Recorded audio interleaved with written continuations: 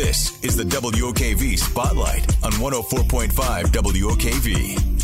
Brown, he'll put it in the empty net for a goal, and the Icemen take the 6-3 lead, an empty net tally. What a weekend it was, and the Icemen are back home in Jacksonville tonight, extending their playoff series against Florida Everblades. 2 critical wins over the weekend, and they got to get another one if they want to force a Game 7, which would also be at home Tuesday night. The president and partner with the Icemen, Bob Ohralbo, back live with us on Jacksonville's Morning News. What a thrilling weekend. You've been around hockey all your life. To be able to ride that momentum, carrying it over and coming back home, what does it mean to the guys? You know what? It's great. The guys played hard, really hard in the first 3 games. They came up empty, but now we've won 2 games down in Florida, and we're ready to rock the Vystar Arena tonight. What are you looking for out of the fans tonight? We're looking for as many fans as possible to come out. The fans have been great all season long. We led the league in attendance. We need their support to get that place going. Let's force a Game 7 for tomorrow night, and then let's move on to Newfoundland. So many things have to go right in playoff hockey. What has happened over the last couple of games for the team to kind of turn this thing around after going down 3-0?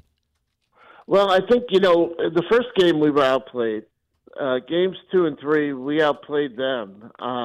We just couldn't get the puck past their goaltender, Cam Johnson. Well, the last 2 games in Florida, one went to overtime, which was a thriller. And then the second one, we won 6-3. So we were able to get the puck past them. I think we just need to continue to drive hard. I think scoring first is a key against the Everblades because they go into a defensive shell when they have a couple of goal lead. And that's what happened in Game 3.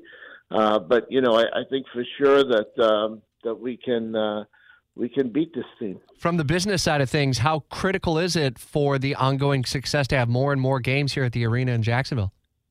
It's always fun to have games here in Jacksonville. Certainly, it's a key, but our goal has always been to bring the cup to town. That's what we want to do, and we're playing against the defending cup champions, and now we've got to do it.